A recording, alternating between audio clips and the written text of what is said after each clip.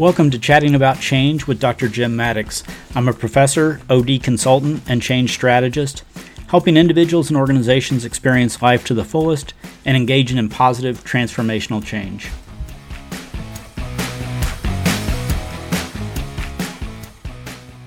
Hello and welcome to another episode of Chatting About Change with Dr. Jim Maddox. Today I'm visiting with Caffrey J., who is a executive director on FIRE, a hip-hop organizer, entrepreneur, pedagogist, nonprofit strategist, speaker, dope MC, songwriter, and this is the best part, best dad ever.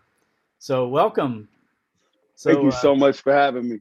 Yeah. So you and I connected on LinkedIn, and so I was stalking you on LinkedIn, and I was just really struck by your posts and just your message, and so I started checking out some of your music, and I just and just your powerful projects that you have going on. And I thought I'm going to try to pin this guy down, even though he seems to be really super busy.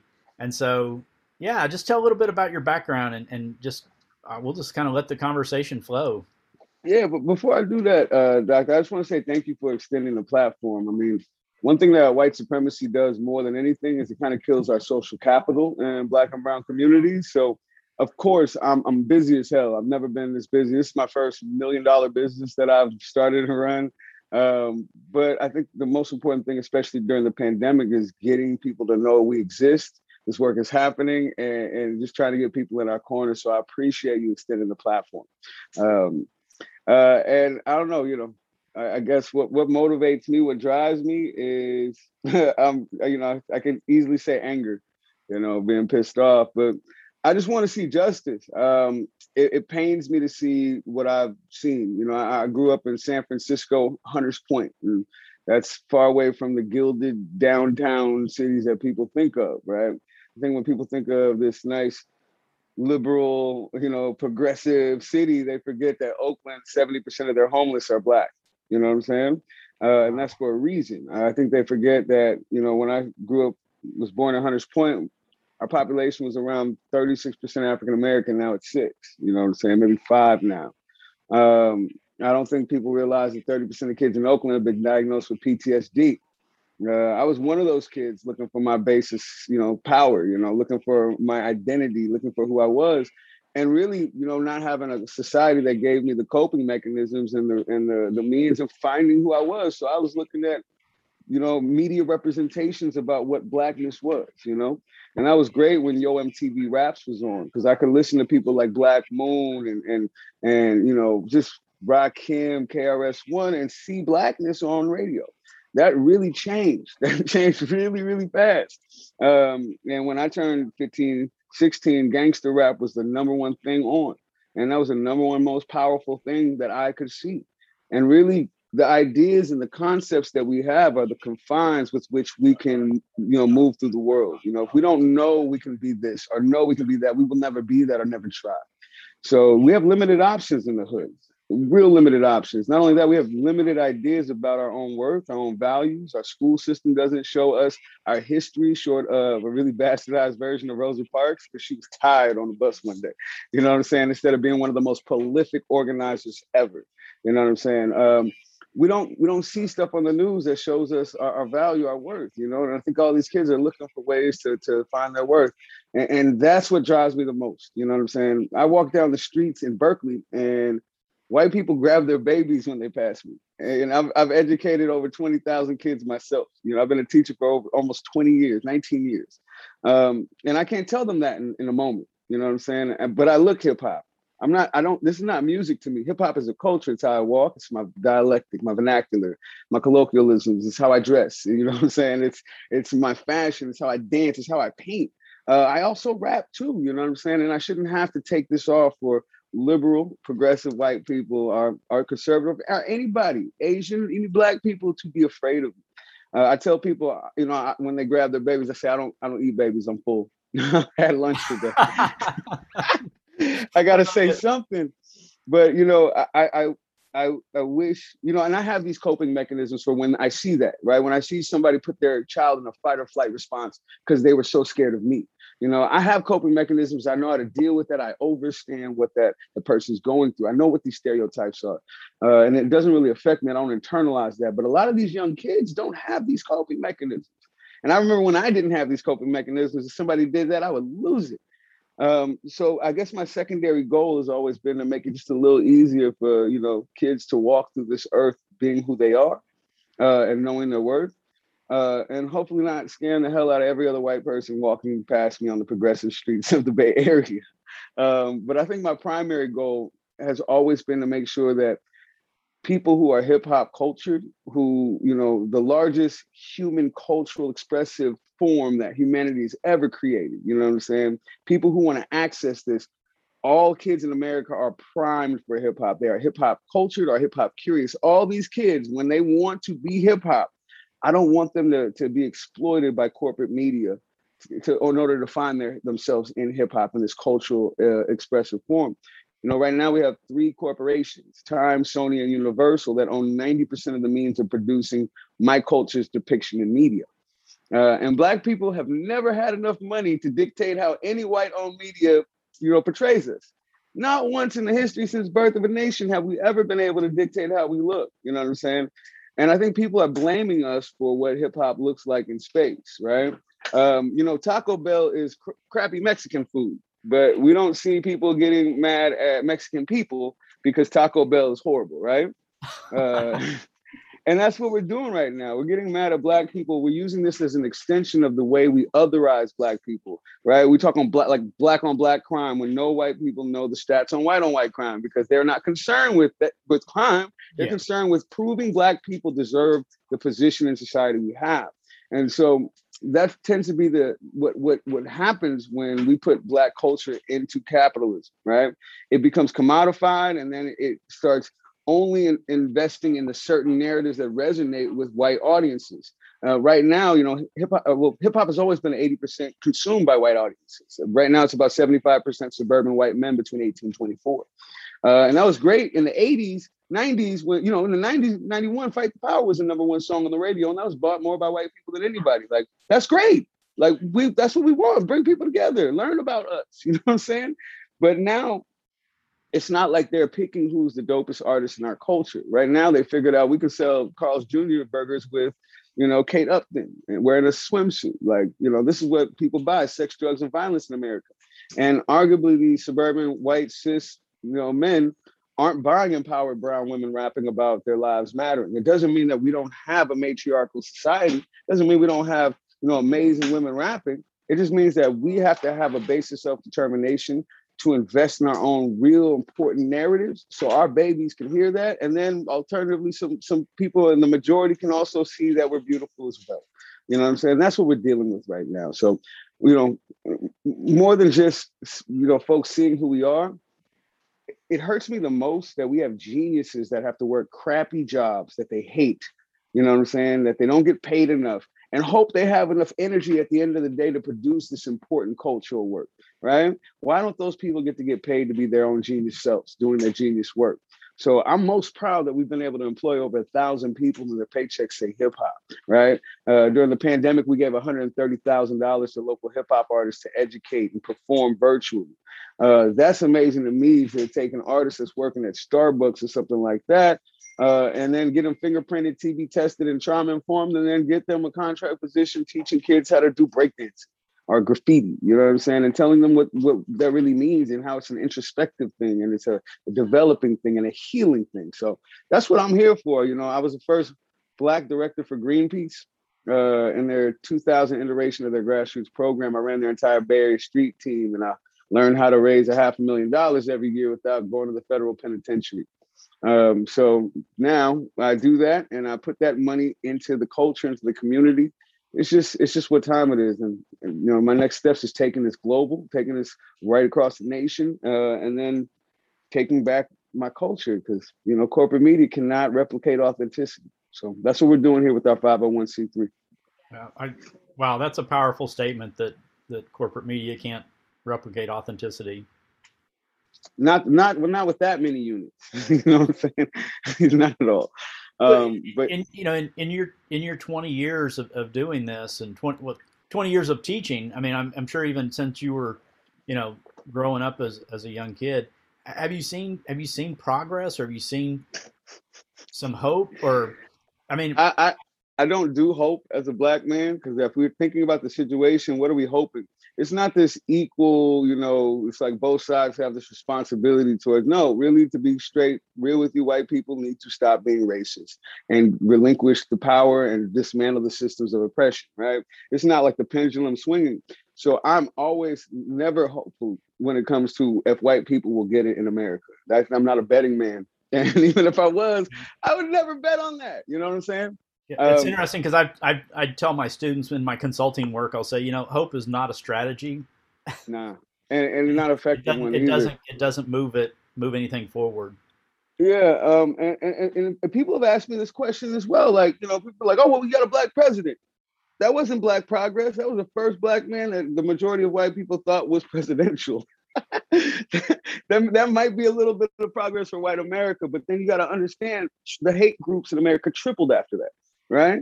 So Yeah, I think yeah, it didn't really encourage.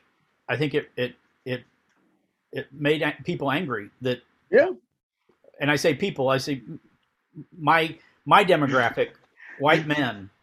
I mean, yeah, and I appreciate that honesty. I put you see my LinkedIn. My LinkedIn gets popping. I have to literally tell people I don't hate white people like once a week. You know what I'm saying? I'm like, man, I study race. I lecture at universities about race. I was just talking to Stanford and Tulane about this. This doesn't come from a place of hate or wanting to create division. I study white people like I've studied my own people. I study society, right? And I do it because I want justice. I want justice so bad that I'm masochistically doing this work, you know what I'm saying? Trying to get justice for my people.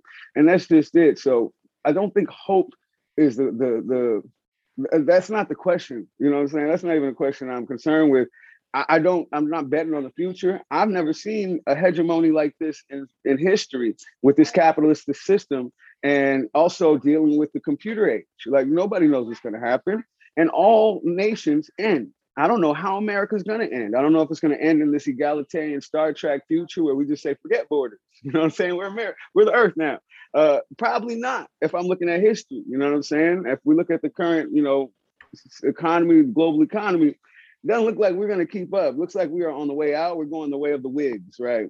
So I don't know, but I do know that I can make life a little bit better for Black and brown kids and white kids in the Bay Area right now. And I'm starting to make it a little bit better for kids in Flint, Michigan with my virtual education, in LA, in New York, on indigenous reservations and whatnot. Like, I can make change for a few people, and that's all I'm trying to do. So are we going to save our hegemony? Bro, I don't know. That's not even. I'm not here for that. You know what I'm saying? But if we can create our own community controlled platform, we can inspire and empower a lot of kids. I tell people all the time, I would love to burn the system down, but I run a nonprofit, right? I run a white supremacist business structure. And so we're not gonna start the revolution, but I damn for sure think that we can inspire and give people the support to start it themselves. I think hip hop is good for that. I think you mentioned that about the international part, um, and I think that it certainly is a global a global village, global. A great example of this: a few years ago, was I was in Nepal, and I was doing some guest speaking at Kathmandu University. Mm-hmm. It was an excuse to go to Nepal. Yeah. Um, and so I hired a guide to take me out and do a trek out. Just I wanted to see some Buddhist monasteries out away from Kathmandu, and so I'm with this guide, and we're out in the middle of nowhere, and he just turns to me in his broken English and says, "What's going on with your presidential election?" And this was like 4 years ago. This was, and I won't name the president, Trump, but yeah, he said, "What's going on?" And I'm like, "What do you mean?" And he's like, "It's scary." He said, "We're afraid." Yeah. And this is in rural Nepal. Yeah. And I was just like, yeah, it's what happens around the world. We're all connected, and yeah. And there's a saying that really, like, the first thing that popped in my head is when a white man sneezes, the entire globe catches a cold, right? You know what I'm saying? And that's just the case. Like, I totally get the fact that somebody in Nepal is fearful. I bet people in Syria and Namibia, like, when you look at America and what it's been able to do, touting the idea of we're going to spread democracy, while we have the track record we do, the goal, right? The goal. Like, yeah, we need to lock ourselves up, right? You know, and throw away the key. But again, I think the reason why we have this issue is because who's in power, right? What ideas are going forth? You know what I'm saying? And in our communities, our abilities to lead revolutions, it starts with our artists, it starts with our narratives. You know what I'm saying? So you had Fight the Power is the #1 song in '91, and then Rodney King happened and people got mad and did an uprising, right? When Amadou Diallo happened in 2000 something, "Lick Me Like a Lollipop" from Lil Wayne was the #1 song on the radio, and people were pretty pacified. You know what I'm saying? So it's always been the political sphere. So I'm not here for U.S. hegemony. I'm not here for. I really don't really have too much hope for this iteration of our government. That's never followed our constitution. They never had a free market, and wants to act holier than thou when we have had the monopoly on violence, genocide, destruction, and destabilization for the last couple hundred years. You know what I'm saying? But I do appreciate and love this country that my ancestors built and my other ancestors died for. And this is my country. You know what I'm saying? And we're all immigrants or we're cattle. We got to pick one. You know what I'm saying? So I'm fighting for the people who are the most marginalized. I don't know if we can make it, but you don't fight a war because you think you're going to survive and everything will be great. You know what I'm saying? You fight a war because it's the right thing to do. So I know nothing else what to do with my time than to use what I know. And that's grassroots fundraising, organizing, hustling, entrepreneurship, raising a crap ton of money, and then paying beautiful people to do the beautiful stuff that I know that really works and really galvanizes our community, really inspires you to be their best selves. And yeah, I'm stuck now. I don't even know what else to post on LinkedIn, but my anger and my introspection for what I'm dealing with, I have no idea.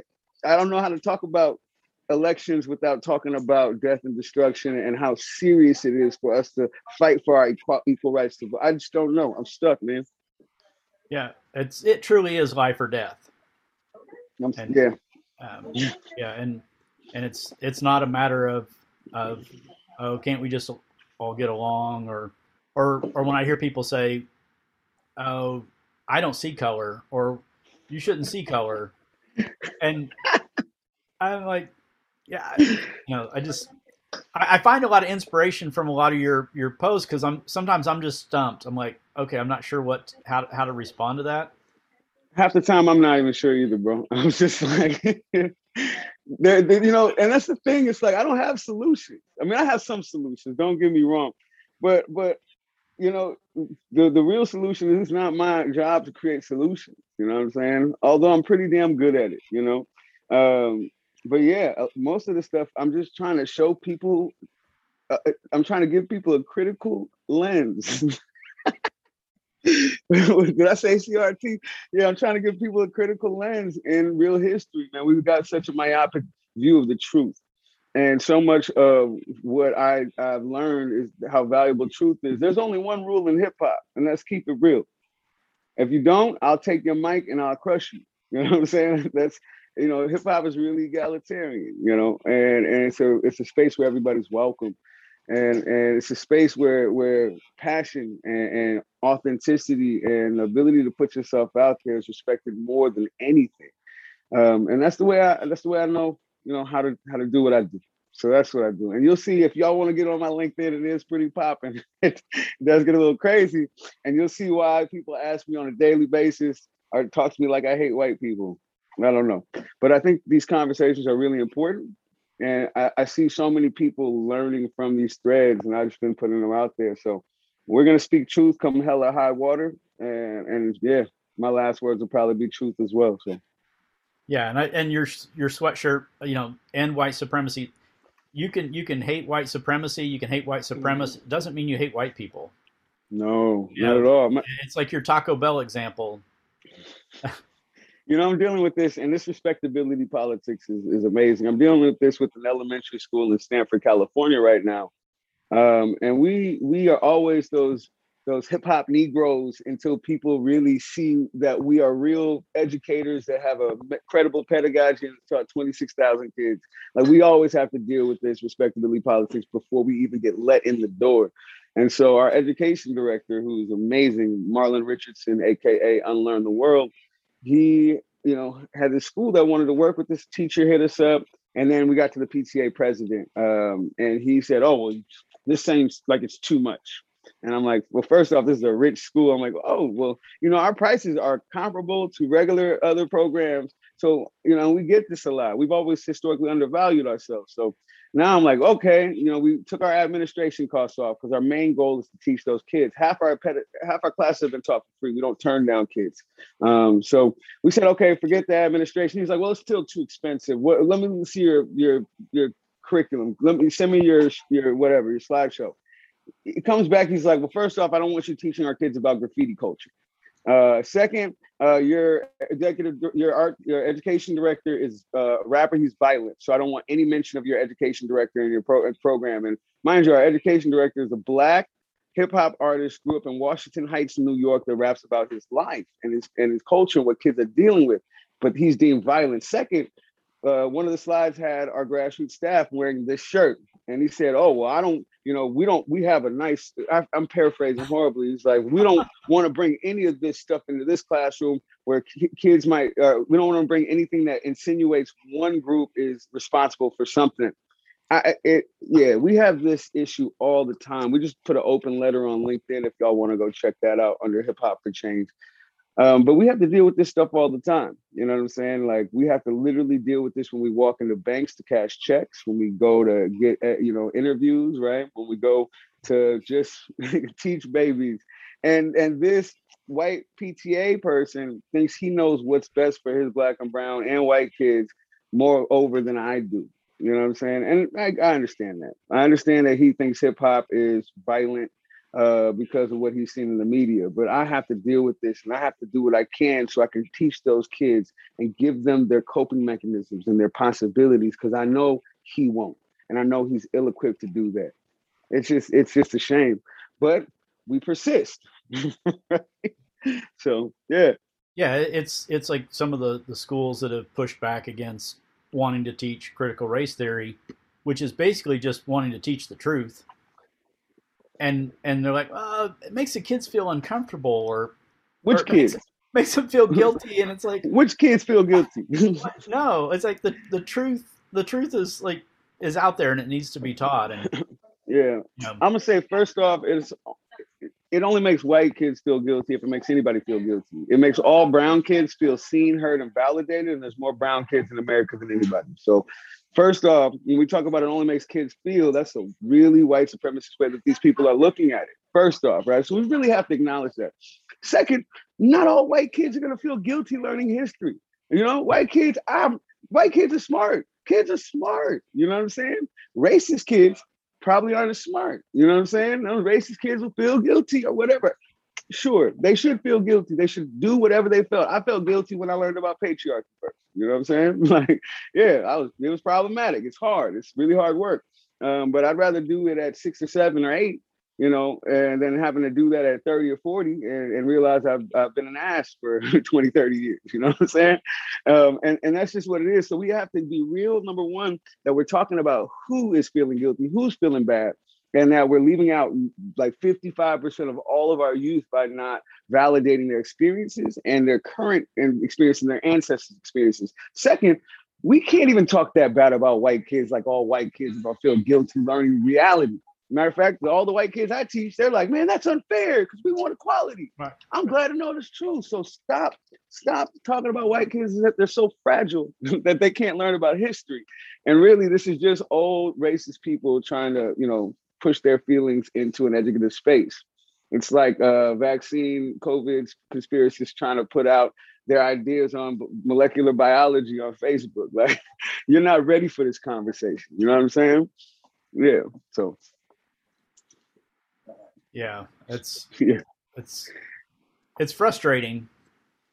Yeah, and, I just tell people we don't get paid enough to teach what white supremacy is to people, and we really don't. You know what I'm saying? Like when it comes down to game theory, I would exhaust myself trying to teach everybody who doesn't get racism to not be racist. I think what I'm better served with is bringing people in who get it, creating that beautiful Star Trek world, or at least that Star Trek space. And then everybody's gonna be like, "Oh, they got cookies over there. We should go hang there. It look like they're having fun over there." So when we have our environmental justice summit, for example, at Hip Hop for Change, every year we have this summit. It's paid for by Sierra Club, 350.org, Surfrider Foundation. We book artists like Black Thought or Talib Kweli, and we make it free, all ages for the people. And these big organizations don't get to say anything. We actually use the platform to invite small eco-justice organizations there to table, provide services, and have panel discussions while we book artists that rap about food justice and get them paid because the corporate industry won't book them. But it's a really beautiful space because now we have people of color in this space that is built for them. And it's amazing because the executive director of Greenpeace was on our panel one time and said, "How do we get Black people to care about polar bears?" Right? She doesn't think Black people care about polar bears. Anyway, but that's not really the lens with which Black people view environmental justice, right? This environmental pollution is in our backyard, so we don't have to worry about polar bears first. We think about our babies having lead and arsenic, and we think about toxic Superfund sites in our backyards before we can think about polar bears and orangutans. So this is the problem that we have with environmental movements being very white and very segregated, as all social justice movements have pretty much been in American history. So that's why this environmental justice hip hop platform is so vital, because when we create this space, all the people of color who have always needed a space to talk about this, they get to come and it's popping. We have a lot of fun. And then we also get the hipster granola, normal Greenpeace, white folks to come in too. And it's this really beautiful cross-cultural moment. I think that's why Black and brown culture is so important to America, is because people that go through diasporas tend to be very loving, tend to be very caring, and don't tend to want to replicate the same oppression that they've experienced, So we're welcoming, like, yo, come rock with us. You know what I'm saying? We had a show, one of our last shows, we had a 70-year-old cowboy from Texas with a 10-gallon hat and a big ass belt buckle, fist pumping in the front row, when Talib Kweli was rapping. That's everything to me. Right now, we're doing a lot of Afro-Asian solidarity work because half of hip hop culture is Asian people, damn near, you know what I'm saying? And we're working with the Chinese Cultural Center in San Francisco, getting ready to bring Lunar New Year's and Black History Month together for a fat event. My goal is to get the elders in Chinatown rapping in Cantonese and Mandarin. You know what I'm saying? Like, I just want to do cool stuff that brings culture together in a way where people are like, wow, all my preconceived notions have to be wrong. Because as you started saying, when we first started talking, people got all these ideas about things because they're only viewing stuff through mass media, and they don't eat dinner with people. They don't know people, you know what I'm saying? They don't hang out together. And that's where prejudice and oppression gets to embolden itself, right? Segregation plus privilege equals racism, period. So if we can just come together, and I think a good two-step and a good rap is a good way for us to come together, right? I think that's what we need to do. Yeah, and I think that the pandemic, COVID, global, the global warming and just the climate change, which is, I think we may be past the tipping point. Oh yeah. those are all interrelated, and the social justice movement, those are all interrelated. Mm-hmm. They're global, and they disproportionately impact the disenfranchised and people of color. Yeah, and indigenous communities who are the most affected by, ocean acidification and whatnot, the thawing permafrost that indigenous communities are having their homes, collapsing and being displaced, and they're losing generational cultural ways because they have to move. Like, this stuff is terrible. And the executive director of Greenpeace didn't think that we cared about polar bears. That's a damn shame. You know what I'm saying? But yeah, I don't know. I think we are past the tipping point. I also think that technology could save us. You know what I'm saying? We could be on Mars in 10 years if we acted globally. You know what I'm saying? If we acted as a human species. So we have to work with what brings us together. And again, hip hop is the largest cultural expressive form that has ever been created by humanity, right? I dare you to challenge a South Korean person to break dancing contest, right? They got people risking their lives in Syria, women rapping about their lives mattering. You know, you got people rapping in Namibia. In Mumbai, they got this new gullah rap culture that's cracking. In Glasgow, they got rap coming out. Like, it's everywhere. You know what I'm saying? So we need to take this back, because this is the number one way with which white America views Black and brown youth culture, right? And our youth are the voice, right? We teach them well and let them lead the way. We've known that since the 80s, right? You know what I'm saying? So we might as well tell them, we might as well stop telling them to stop rock and rolling, right? We might as well tell them, you know, we might as well let them be who they are. And see this beautiful culture of breakdancing that was created by 12 and 13-year-olds in the Bronx, in the most dilapidated communities ever. That's genius, right? Basquiat, right? All this genius work that has galvanized an entire generation to have a powerful voice. We cannot let corporations turn that powerful voice that will always be powerful into what they want us to look like in mass media. Just can't work. It's not going to be good for white kids. It's not going to be good for Asian kids. It ain't going to be good for Black and brown indigenous kids either. So, yeah, man. I don't know. I could go off forever. So, what's your thoughts on, like,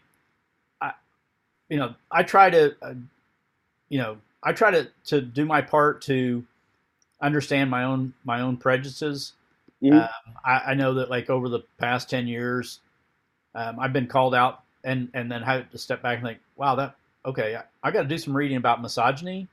Yeah. I'm like, okay, just because I didn't mean it to be misogynistic, it was. Yeah. And so I've had to kind of, step back and just think, thank goodness for a very progressive, outspoken daughter. Yes. A very outspoken spouse, who's not afraid to call me out on stuff. Good. Yeah, my sister is that for me.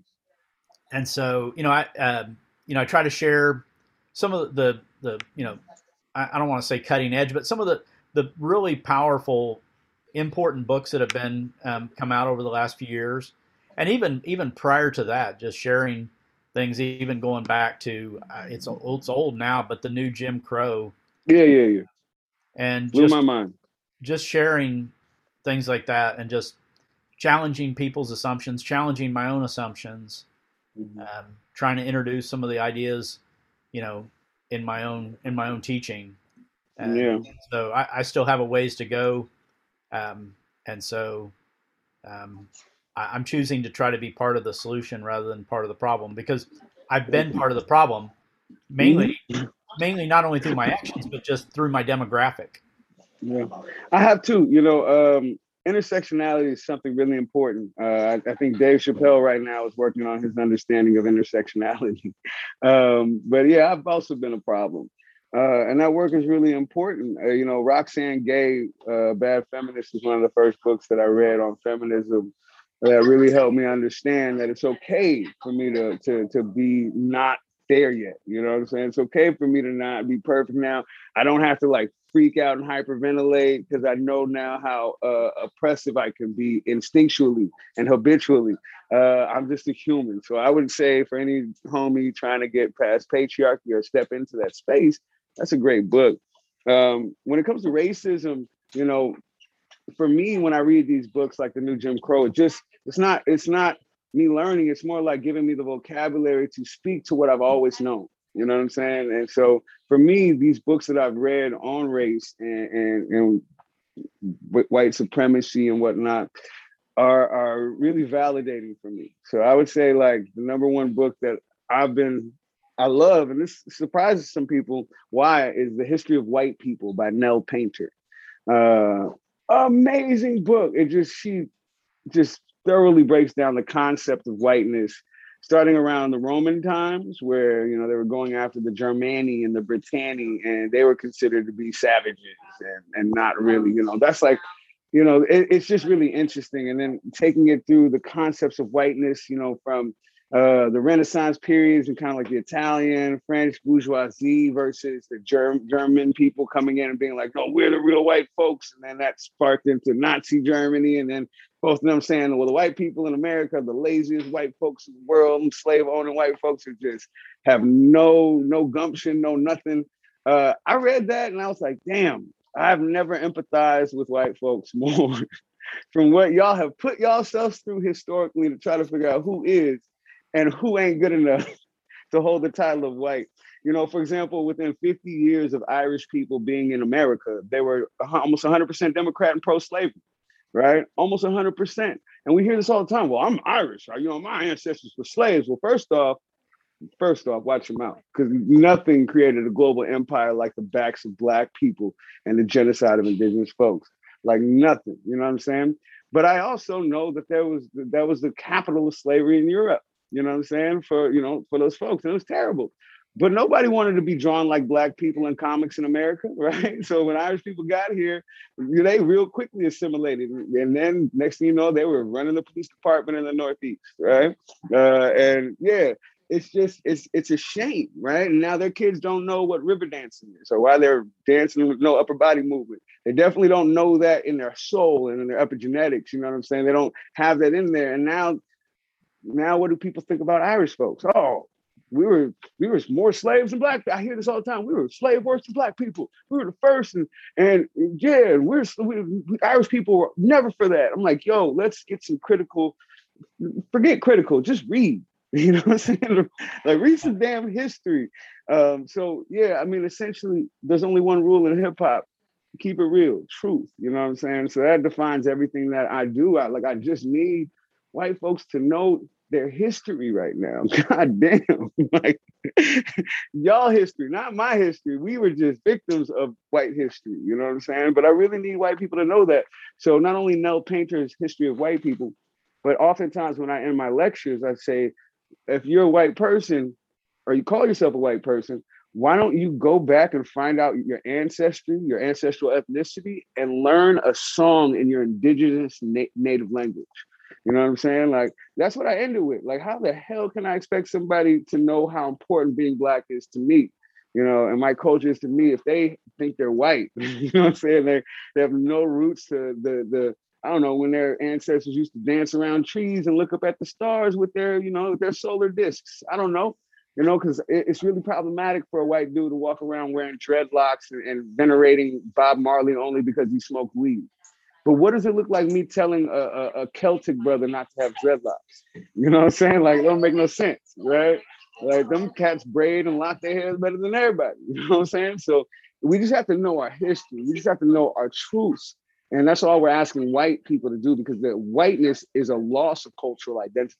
That's what it is, and an accepting of power and privilege. So how can we get free if people don't understand their own cultures? I just ask white folks to learn their stuff. Yeah, that understanding, or not doing away with differences, but understanding our differences, valuing differences.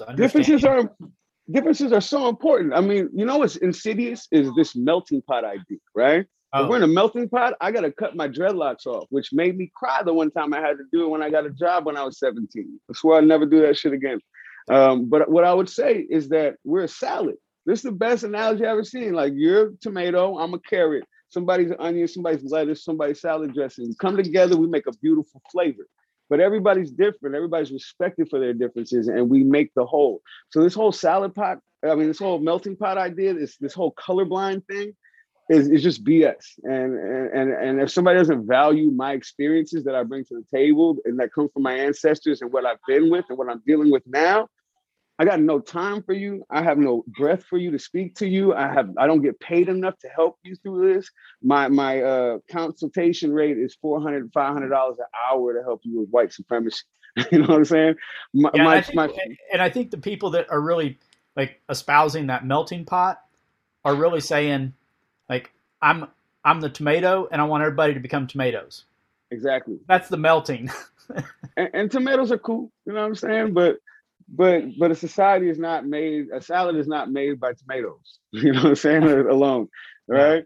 Yeah. And that's it. So, I see these racist cliches that people use to hold on to their power and privilege. And saying I'm colorblind is a cop out.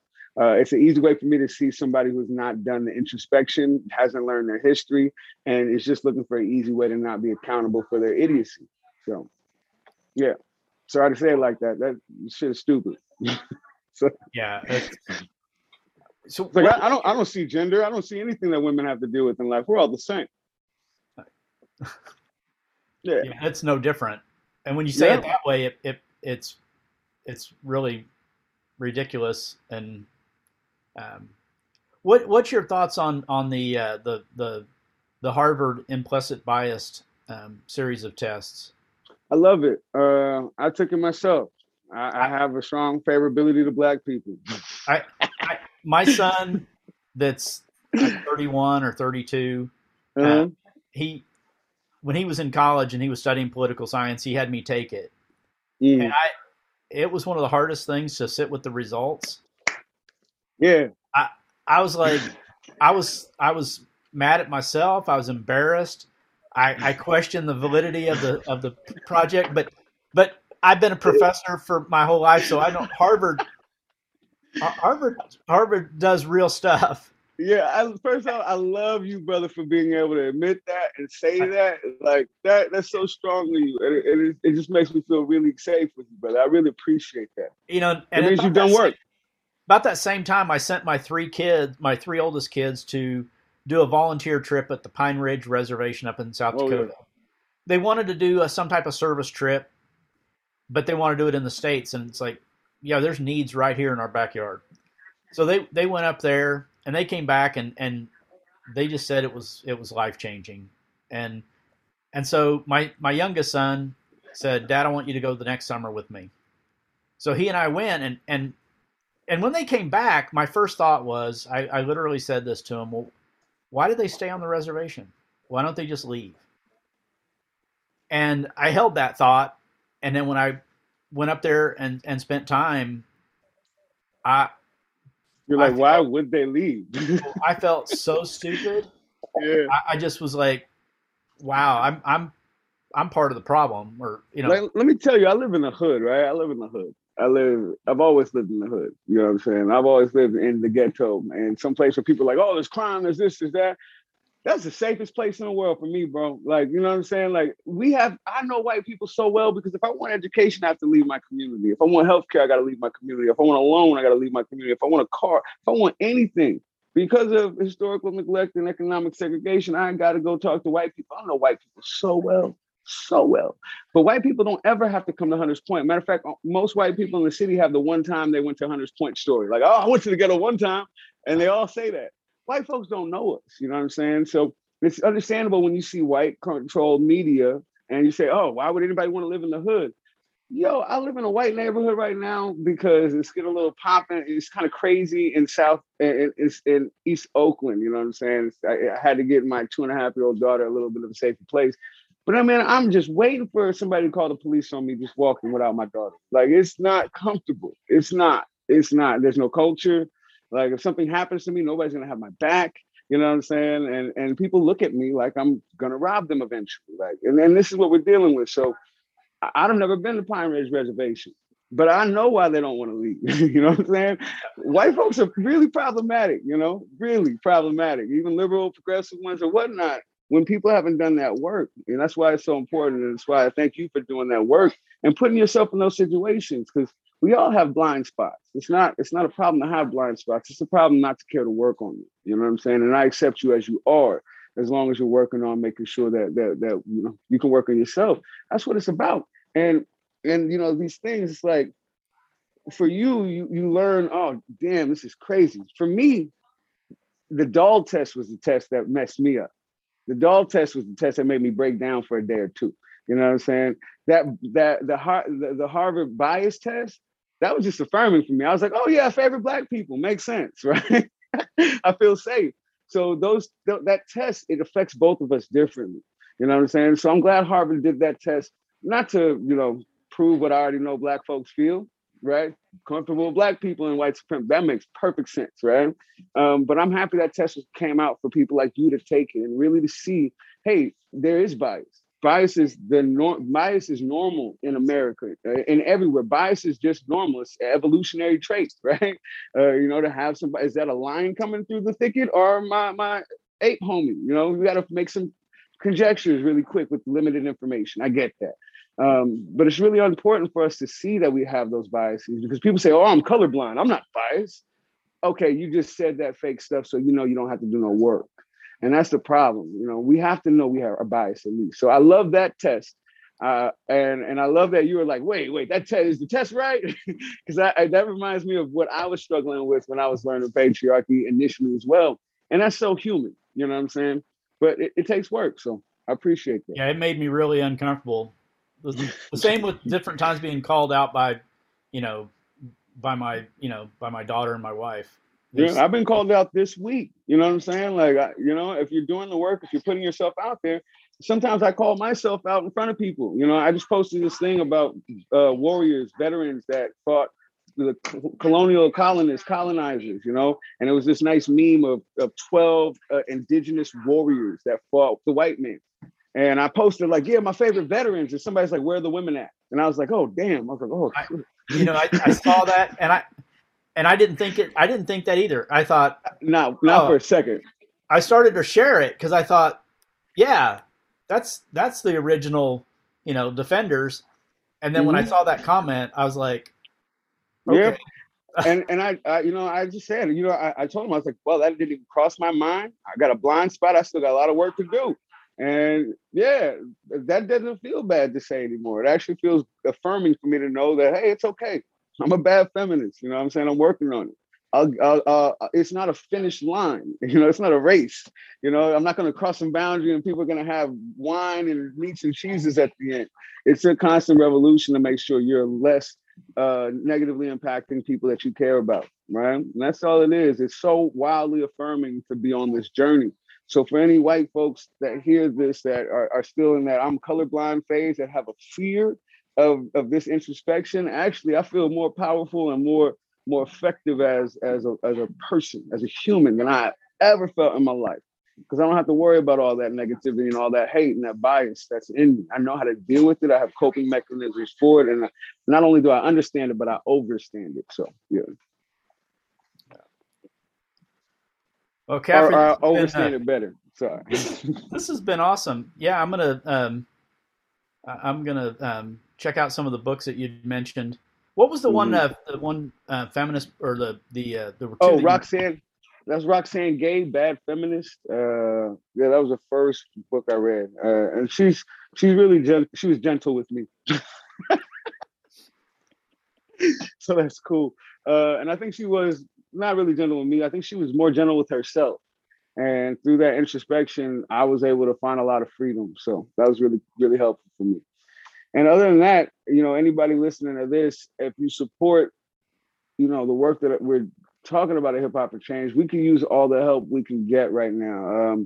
I always tell people, like, one of the worst stats and the most descriptive of what we're dealing with is that Black-led nonprofits have around 56% less money on hand and about 72% less savings. Not because we're less than, but because philanthropy is a very white, heteronormative, cis thing. You know what I'm saying? So we need all the support we can get financially as far as resources, but white supremacy also kills our social capital more than almost anything besides our lives.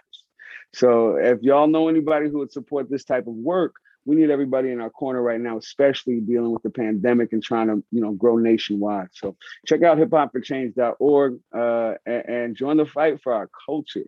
It's critical. I'm going to share that link in the podcast description. And now, you being in the Bay Area, do you have any contacts at Stanford? I just talked at Stanford, and the reason why is because a sister that I grew up with in Hunters Point, we went to City College in San Francisco together. I remember, being 20-year-old something, and she was like, I should run the African American department. And then she actually ran the African American Studies department. Now she's going for her master's at Stanford, centering her work around the history of Bayview Hunters Point and the uprisings in Hunters Point and the resistance to all the white supremacy that we were dealing with. So it's incredible work. Her name is Aaliyah Dunn Salahuddin. Amazing, incredible work. Yeah, it's amazing. We don't have much history that has been saved and elaborated on in the Baby Hunters Point. So yeah, she's a light. She's the only person I know at Stanford because white supremacy kills our social capital. So yeah, that's my youngest son is in his second year of law school there. Word. And I'm gonna. What kind of law? Pardon?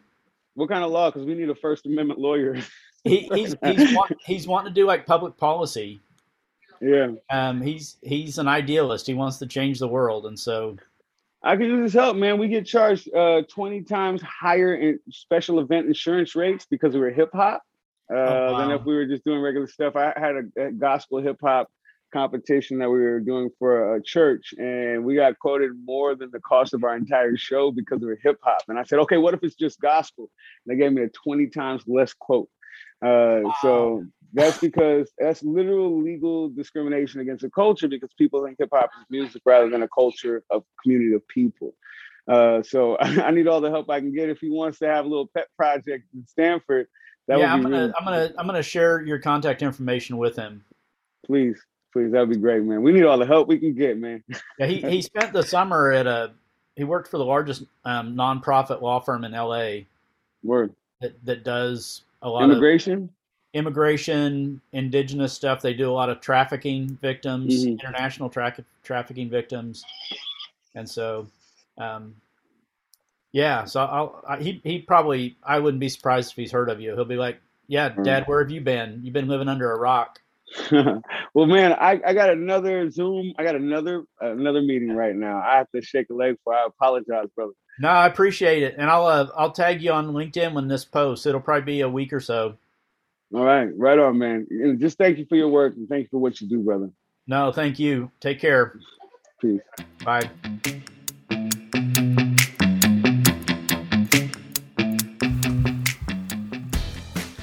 I hope you've enjoyed listening to Chatting About Change with Dr. Jim Maddox. If you want to connect more, you can follow me on Twitter, Instagram, or Facebook, and at my website, drjimmaddox.com. Thanks for listening.